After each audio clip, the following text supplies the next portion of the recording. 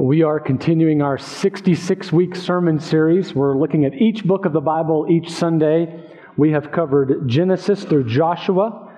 Today we're in the book of Judges. Next week we're in the book of Ruth. So if you're looking for a week to jump in with the reading, Ruth is only 4 chapters. So this is a good week to jump in with the reading if you've been looking for that opportunity. We are focusing on the main point of the book. And we're talking about how that main point points to the bigger theme of God the King and God's kingdom. We are referring to this sermon series. The sermon series title is Your Kingdom Come, which is, of course, a reference to the Lord's Prayer. But the main theme of the book of Judges is this need for a king. God's people need a king. As we read throughout the Judges, there's spiritual deterioration, there's spiritual decline. And God's people are desperately in need of a righteous king who will lead them in righteousness. And it's very nice. Chapter 2 gives us a nice summary of the book. It's great when a book provides a short summary for you, and that's what we have. So I'm going to ask you to please turn in your Bibles to Judges chapter 2. Please stand in honor of the reading of God's Word. I'm going to begin reading in verse 10. I'm going to read through verse 19, and this is the very inspired Word of God. And all that generation also were gathered to their fathers, and there arose another generation after them who did not know the Lord or the work that He had done for Israel. And the people of Israel did what was evil in the sight of the Lord and served the Baals. And they abandoned the Lord, the God of their fathers, who had brought them out of the land of Egypt. They went after other gods from among the gods of the peoples who were around them and bowed down to them, and they provoked the Lord to anger. They abandoned the Lord and served the Baals and the Ashtaroth. So the anger of the Lord was kindled against Israel, and He gave them over to plunderers who plundered them. And He sold them into the hand of their surrounding enemies so that they could no longer withstand their enemies. Whenever they marched out, the hand of the Lord was against them for harm, as the Lord had warned, and as the Lord had sworn to them, and they were in terrible distress. Then the Lord raised up judges who saved them out of the hand of those who plundered them. Yet they did not listen to their judges, for they whored after other gods and bowed down to them. They soon turned aside from the way in which their fathers had walked, who had obeyed the commandments of the Lord, and they did not do so. Whenever the Lord raised up judges for them, the Lord was with the judge, and He saved them from the hand of their enemies all the days of the judge. For the Lord was moved to pity by their groaning because of those who afflicted and oppressed them. But whenever the judge died, they turned back and were more corrupt than their fathers, going after other gods, serving them and bowing down to them. They did not drop any of their practices or their stubborn ways. Let's pray. Father, we pray for Your continued blessing on us as we read through Your book and as we study Your book, book by book. I pray that we would learn from the lesson today, that we would avoid the example that we see here in the Judges. And I pray that You'll use this time to equip us to live like You are the King so that we make You known as the great King that You are. We pray it in Jesus' name. Amen. You may be seated. So we are at this point in the storyline, if you've been following, where God made this promise to Abraham, significant promise, which basically, I'm going to make a great nation out of you. And that promise included things like, I'm going to give you many descendants, and I'm going to give you a land, and it's a specific land, and I'm going to be present with you, and I'm going to bless you. And so far in the storyline, all of these promises have been fulfilled. By the time you get to the end of Joshua, these promises have happened. And there's only one that remains fulfilled. There's one that's outstanding. And it's the promise that God's going to use Israel to be a blessing to the nations. So when you get to the book of Judges, if you've been reading along, you have this expectation. Like, this is it. This is the book where Israel becomes a blessing to the nations. But what you find instead, interestingly, by the time you get to the end of Judges, Israel is no different than the nations. And Tom Schreiner describes it like this: the book of Judges dashes any hopes that worldwide blessing would come anytime soon through Israel. And so we're going to begin by talking about our unfaithfulness, or the unfaithfulness of God's people that we see in this book. Look at verse 10. It says, all that generation also were gathered to their fathers. This is a reference to Joshua's generation, a generation that had seen with their eyes what God did in giving them this land. And they were relatively faithful, and God blessed them, and He was with them. But look at what verse 10 goes on to say. There arose another generation after them who did not know the Lord or the work that He had done for Israel. So it's a new day, it's a new era, it's a new generation, and something has failed. It's got the blame has to lie partly with the parents for not teaching this new generation. They failed to equip them, they failed to teach them, clearly. And part of the blame clearly lies with this new generation who didn't listen and didn't learn and didn't remember what God had done. And so you have a generation that's completely forgotten their history. They've forgotten that God delivered them out of Egypt. They've forgotten that God gave them this land. They've forgotten the blessings. They've forgotten the commandments that come with the blessings. And as a result, look at what happens as a result. Verse 11, the people of Israel did what was evil in the sight of the Lord. We see that phrase 8 times in this book. They did what was evil. 8 times. Twice we see the phrase, everyone did what was right in his own eyes. And in fact, that's how the book ends. It ends on that note. Everyone did what was right in his own eyes. And if you notice there in chapter 2, verses 12 and 13, it says, they abandoned the Lord. It was intentional. It was active. They actively abandoned the Lord. And in response, God sends them these 12 judges. And we'll talk more about that here in a little bit. But every time He sends a judge, there's sort of this brief moment, this brief hope. Maybe this is it. Maybe this is where they get back on track. And then the judge dies and they go back and they actually become worse than they were before.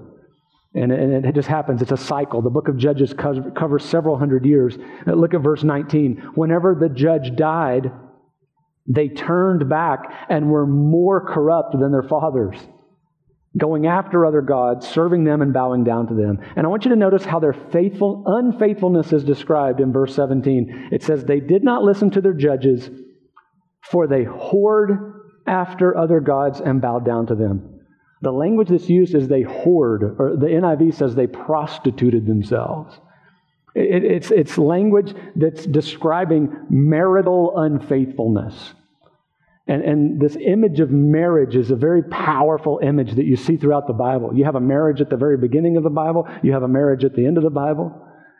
And God gives us marriage, and the Bible talks a lot about marriage. And one of the main reasons why God gives us marriage is to be this picture of what His relationship is supposed to look like with His people. So when you see a good, healthy marriage, you say, that's a picture, that's a reflection of God's relationship with His people. He loves them like a husband loves his wife. He cares for her. And the expectation, of course, is that the wife, the bride, will reciprocate and be faithful to him. But the language that's used here in this book is they were unfaithful, maritally unfaithful. And I think Samson is kind of the picture, the ultimate picture of this unfaithfulness. Samson is the last judge. And in a sense, each judge just kind of progressively gets worse and worse. And Samson's sort of the final last straw. And he's a picture. You read the story of Samson, he's a picture of what Israel has become. Listen to what one commentator said. I love this quote. This is a quote. We unpacked this past Wednesday night at our pastor's Bible study. If you want to join us on Wednesday nights, you're welcome to do that, by the way. Listen to this relationship of Samson and how he is a picture of Israel. Samson represents his own people who had a supernatural origin, were set apart from among the nations with a distinctive vocation, broke their vows and were enamored with foreign idols, until finally they lost their identity and spiritual power and became the blind slaves of their oppressors in exile. Both Samson and Israel have divine origins. An angel appeared to Samson's mother and said, though you are barren, you're going to have a son, and he's going to play an important role. And that same thing is what happened. God appears to Abraham. Your wife Sarah, though 90, though barren, is going to have a child.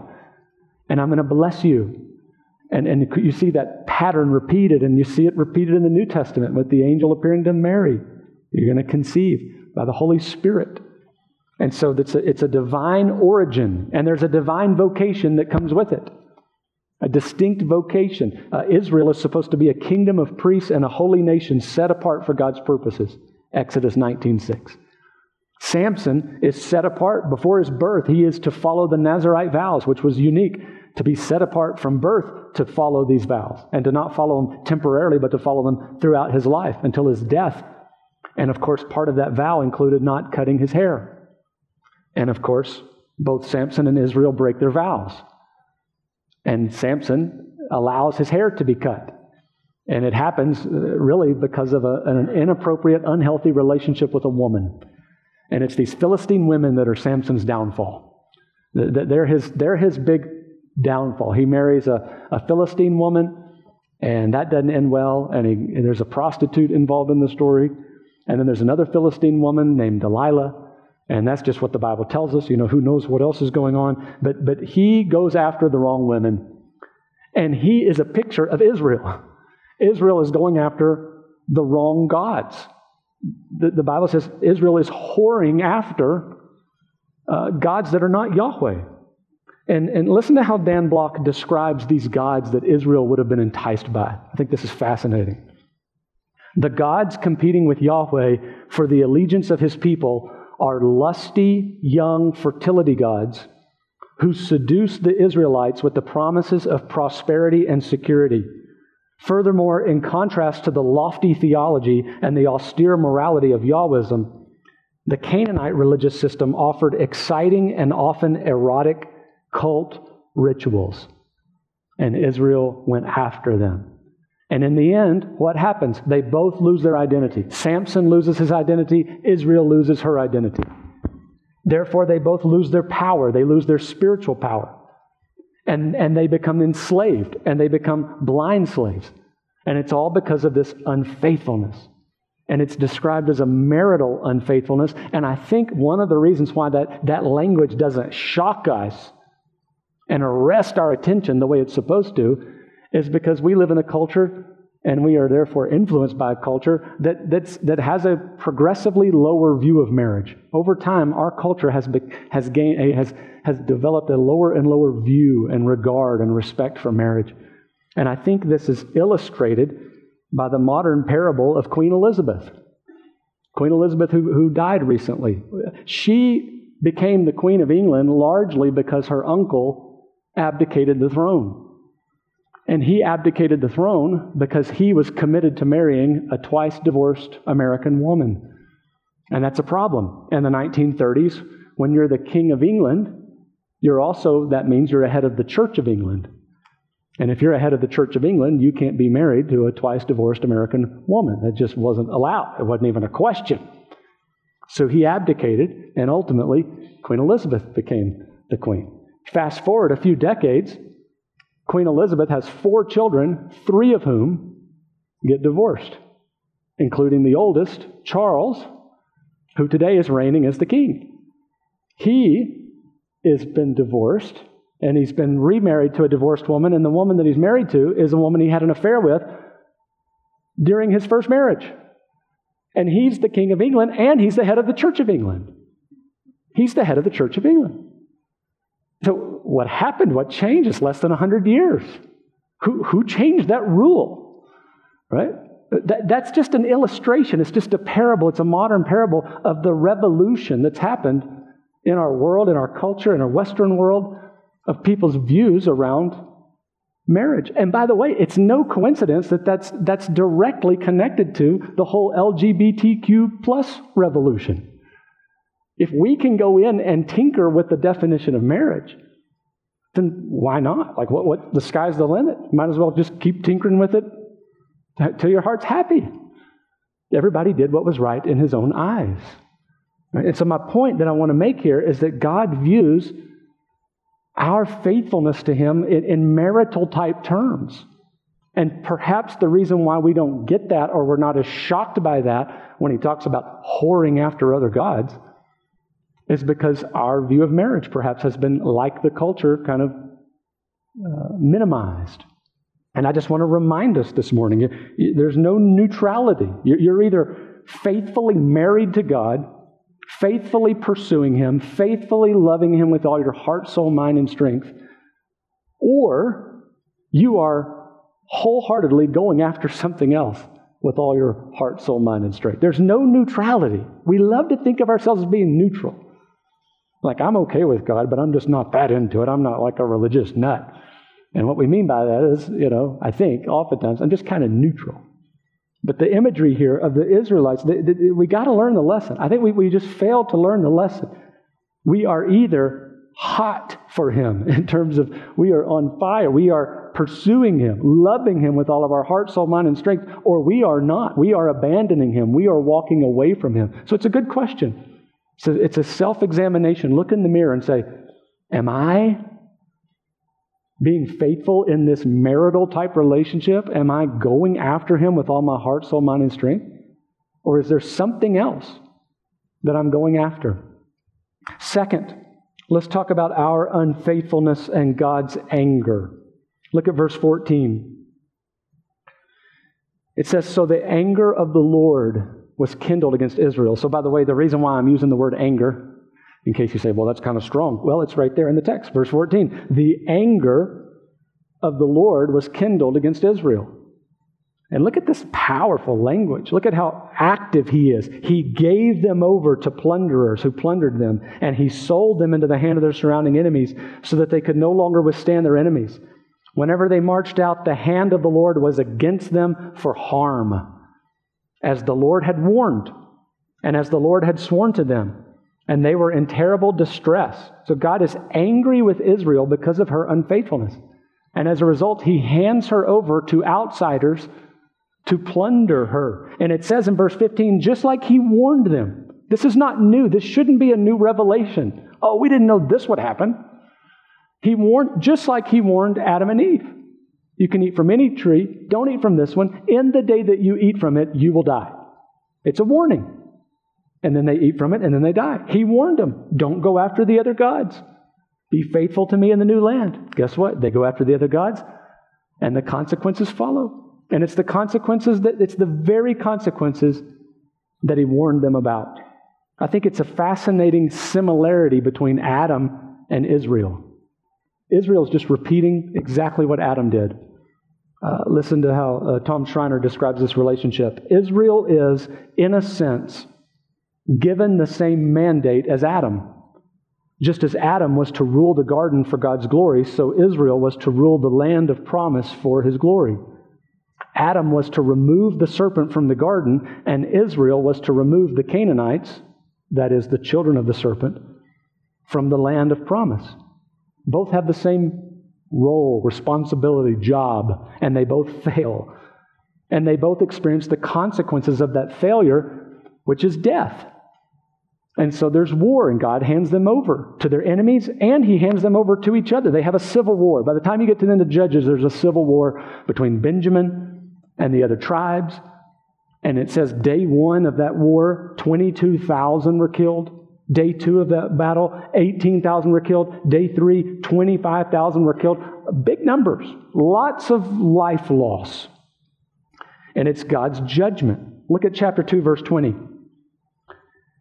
It says, so the anger of the Lord was kindled against Israel, and He said, because this people have transgressed my covenant that I commanded their fathers and have not obeyed my voice, I will no longer drive out before them any of the nations that Joshua left when he died.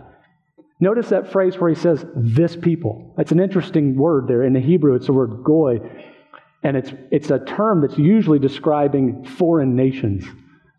You see, God is no longer saying, my people. He's no longer calling them mine. He's saying, this people. Why? It's almost like a foreign nation. Why? Because they're no different than the nations. In fact, in some ways, they're worse because they're accountable. They know better. And there's no better illustration of this than Judges chapter 19. And by the way, heads up, this is a chapter that's hard to read. It's even harder to stand up before you and to recall. Right? It's just a picture of the depravity. There's a man who's traveling, and it's late at night, so he wants to stop in a town to rest. He decides he's not going to stop in a pagan town because he wants to stop in a town where there's biblical hospitality. So he says, I'm going to press on, and I'm going to stop in an Israelite town. I'm going to stop in Gibeah and have rest and have hospitality. So he gets there, and no one shows him hospitality. The only man who does is also passing through. So he goes into that man's house, and that night it says that the men of the city, the Israelite city, the men of the city came knocking on the door and demanded for him to come outside to them so that they could know him. Chapter 19, verse 22. They want to know him.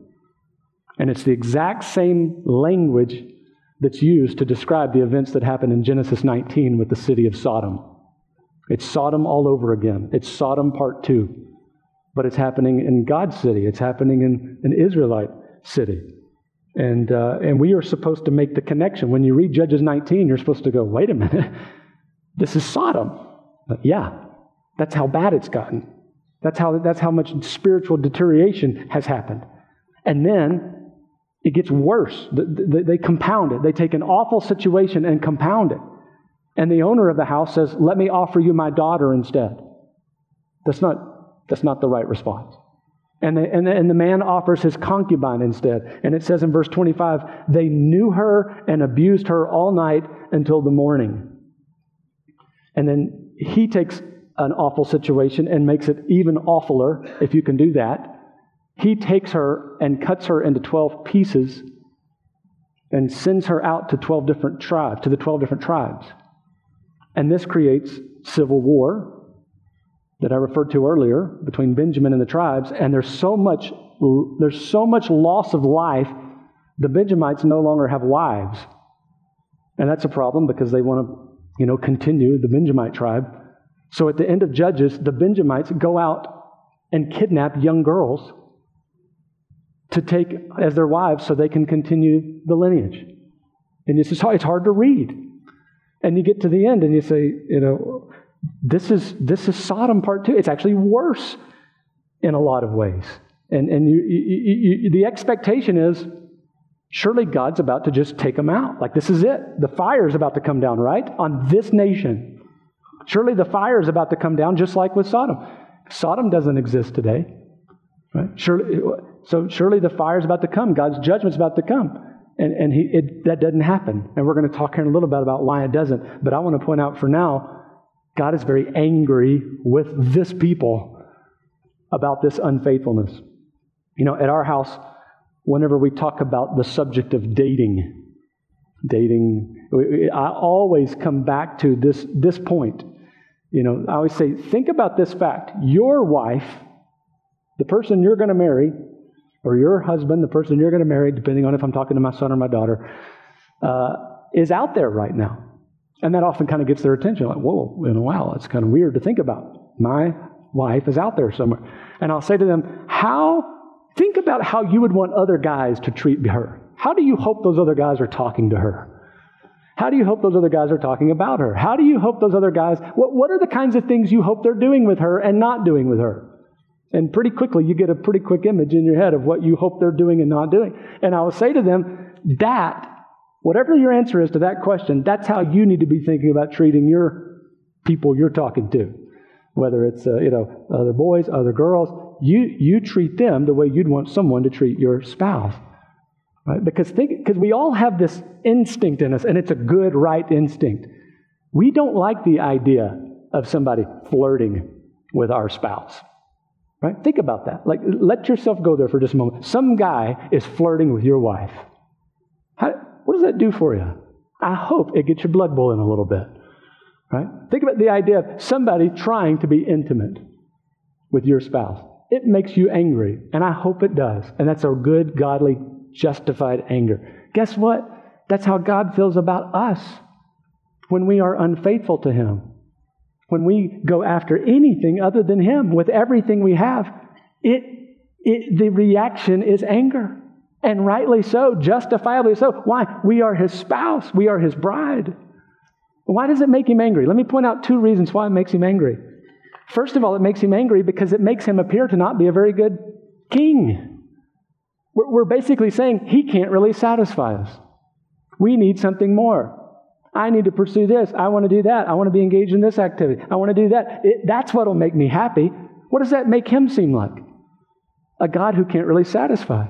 And the whole point, the whole reason why God redeems in the first place is to demonstrate to the world that He's the king. So he redeems a people so that they'll live under his kingship. And in living under his kingship, they prove to the world, they demonstrate to the world, he's the great king. You want to come under his reign. And because he's such a great king, he takes care of us. He satisfies us. He's worthy. He's all we need. So every time we go after anything or anyone, including the flesh, including the self, anytime we go after anything other than the one true and living God, he gets angry because we're not making him appear to be the great king that he is. And the second reason why he gets angry is because he cares for us. And he knows it's not for our good when we go after other things. He knows it won't satisfy us. It's unsatisfying. It'll lead to your death if you pursue it with everything you have. You will die. And God cares so much for you that he actually gets angry. In the same way you get angry when you see your children making bonehead decisions. I care so much about you, it makes me angry. Because I want what's good for you. I want what's right for you. I want your life to lead toward life. And therefore, yes, I get angry when you make these decisions. God cares for us. He cares so much about us, he gets angry when we're unfaithful to him. Because that means, by definition, we're going after something that's not really worthy and can't really satisfy. So this brings us to talk finally about our unfaithfulness and God's grace. Even in this book where we see human depravity at its worst, even in this book where we see God's judgment against his people and handing them over, we see the grace of God, and it's glorious. First of all, we see the grace of God in the fact that he provides these judges. Look at verse 16. Then the Lord raised up judges who saved them out of the hand of those who plundered them. So we hear the term judge, and I think we have this mental image of a person wearing a black robe sitting behind a desk, hearing cases. And I think the picture we should get with the book here is more of like a military leader, kind of like a king, but not a king because it's more regional. These judges are more regional and not really national kings. And there's 12 of them, by the way, and I don't think that's an insignificant number, 12 tribes, 12 judges. Notice the word save, verse 16. They were there to save the people. Look at verse 18. Whenever the Lord raised up judges for them, the Lord was with the judge, and he saved them from the hand of their enemies all the days of the judge. For the Lord was moved to pity by their groaning because of those who afflicted and oppressed them. So God pitied them. He was moved to pity when they groaned out in their oppression. They experienced oppression because of their unfaithfulness. And God gave them these judges. Now, oftentimes, the judges are sort of a reflection of the people of Israel. We talked about Samson.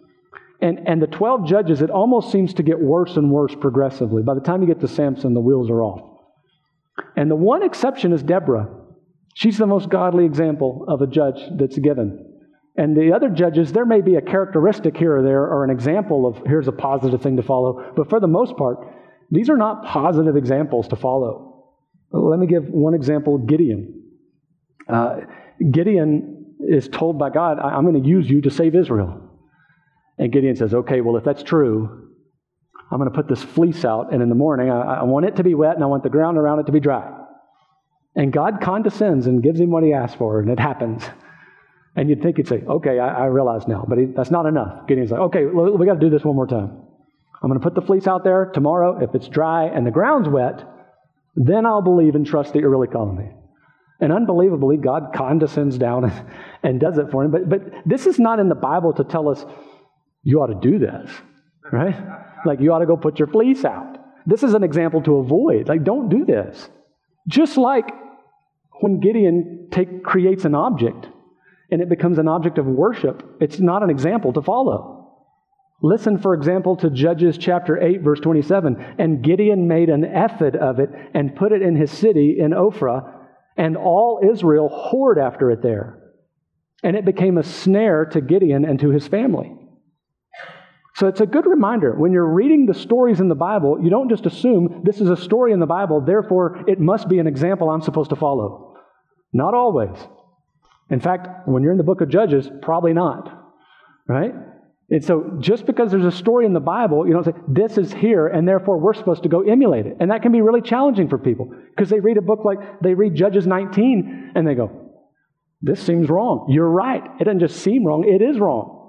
Avoid the example. It's there to give you an example to avoid. It's there to tell you this is how depraved they became. So you say, well, how do I know? When I'm reading a story and this person did this or that person did that, how do I know if it's an example to follow or an example to avoid? The answer is you use the rest of the Bible to determine that. We use Scripture to interpret Scripture.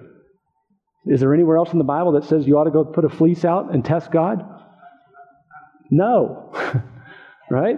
So don't follow that example. Right? Use the Scripture. And by the way, 4 of the judges are mentioned in Hebrews 11, including Samson, as an example of a man of faith. Wait a minute, what is this? Which parts of his life am I supposed to emulate? Probably just the part where it says at some point he had faith. Right? At some point, Samson had faith. Be like Samson, have faith. But everything else, I don't think so. Don't follow that path. Right? So the people are mentioned in Hebrews 11 because at some point they demonstrated some level or some element of faith. But the whole theme of the book is this theme. There's a phrase that recurs 4 times in the book. There was no king in Israel. There was no king. There were 12 judges, but there was no king. And what's implied in that is there was a desperate need for one. They needed a king. They needed a righteous king. And in fact, it's the very last verse of the whole book. Listen to the very last verse of the whole book. Usually you read the beginning and the end and you get a pretty good idea what's the book about. Listen to the last verse. Judges 21, verse 25. In those days, there was no king in Israel. Everyone did what was right in his own eyes. The end. And I just want to point out, we see the grace of God just in the fact that there's an Israel at all. There was no king in Israel. You mean there's still an Israel? There's not a Sodom. Why is there still an Israel? There was no king in Israel. That's also a foreshadowing. There was no king, but keep reading. Keep reading. There's going to be one. They're in need of a king, kind of like another Moses, kind of like another Joshua. The judges, not sufficient. And by the way, they're going to get a good king in the mold of Joshua and Moses named David. But even David's going to have some of the characteristics like some of the judges, some of the same moral failings. And this is all pointing us to the fact that we are in need of a good, godly king who loves God's word, who knows God's law, who lives by it, and who will lead his people out of rebellion and will lead his people according to God's word. And the good news, we have that king. God sends his son, Jesus Christ, Amen, who loves God's word and knows God's word. And when he's tempted in the wilderness, he doesn't follow the path of Adam. He doesn't follow the path of Israel. He withstands the temptation. And how does he withstand it? By God's word. Because he knows God's word. He's a righteous king. He knows God's word. And therefore, he's the kind of king we need. And not only is he a righteous king who does God's word, what he does for us is incredible. As the king, he willingly gets treated like Sodom. He takes the punishment that Sodom deserves when we're the ones who deserve it. You and I, like Israel, deserve the judgment of God, the wrath of God, the fire of God, the hell of God coming against us because of our sin. We deserve it. Jesus deserved none of it because he was a perfect, righteous king who loved God's word and always did God's word. But he willingly took the wrath, took the punishment, took the blame, took the fire, took the brimstone, so that we might not have to. And at the cross, it's incredible the way this works. The grace of God and the anger of God come together at the cross. See, is God really angry at sin? Well, look at the cross and tell me. Does the cross suggest that God is angry at sin? Yes. Look at what was required. Look at what was required to satisfy the wrath of God because of sin. It took the death of his one and only Son. Is God still angry about sin? Look at the cross. But look at the cross and see the grace of God. Look at the same cross, the same event, the same demonstration of his wrath, and also see the incredible love and the incredible grace. Because we were the ones who deserved it. Jesus is there taking it for us so we don't have to. But God demonstrated his love for us in this, that while we were still sinners, Christ died for us. So Jesus doesn't just stand up to the temptation. Through his death, he actually crushes the serpent. He doesn't just stand up to the serpent, he defeats the serpent. He crushes the serpent, he crushes death. And he defeats death through his death. Kind of a similarity with Samson. Samson defeats the enemy through his death. Jesus defeats the enemy through his death. Key difference. Samson remains dead. Jesus does not. And Jesus rose from the grave victoriously 3 days later. Today, he's alive. He is at the right hand of God right now, reigning over the cosmos as the king. And one day he'll return. And the message of Judges is the exact same message that we need today. Because of spiritual deterioration, God's people need a king. The good news is God has provided that king. He's alive today. He's reigning as the king. Make sure you know him. Make sure you're trusting in him. Make sure you're following him as the great king that he is. Let's pray.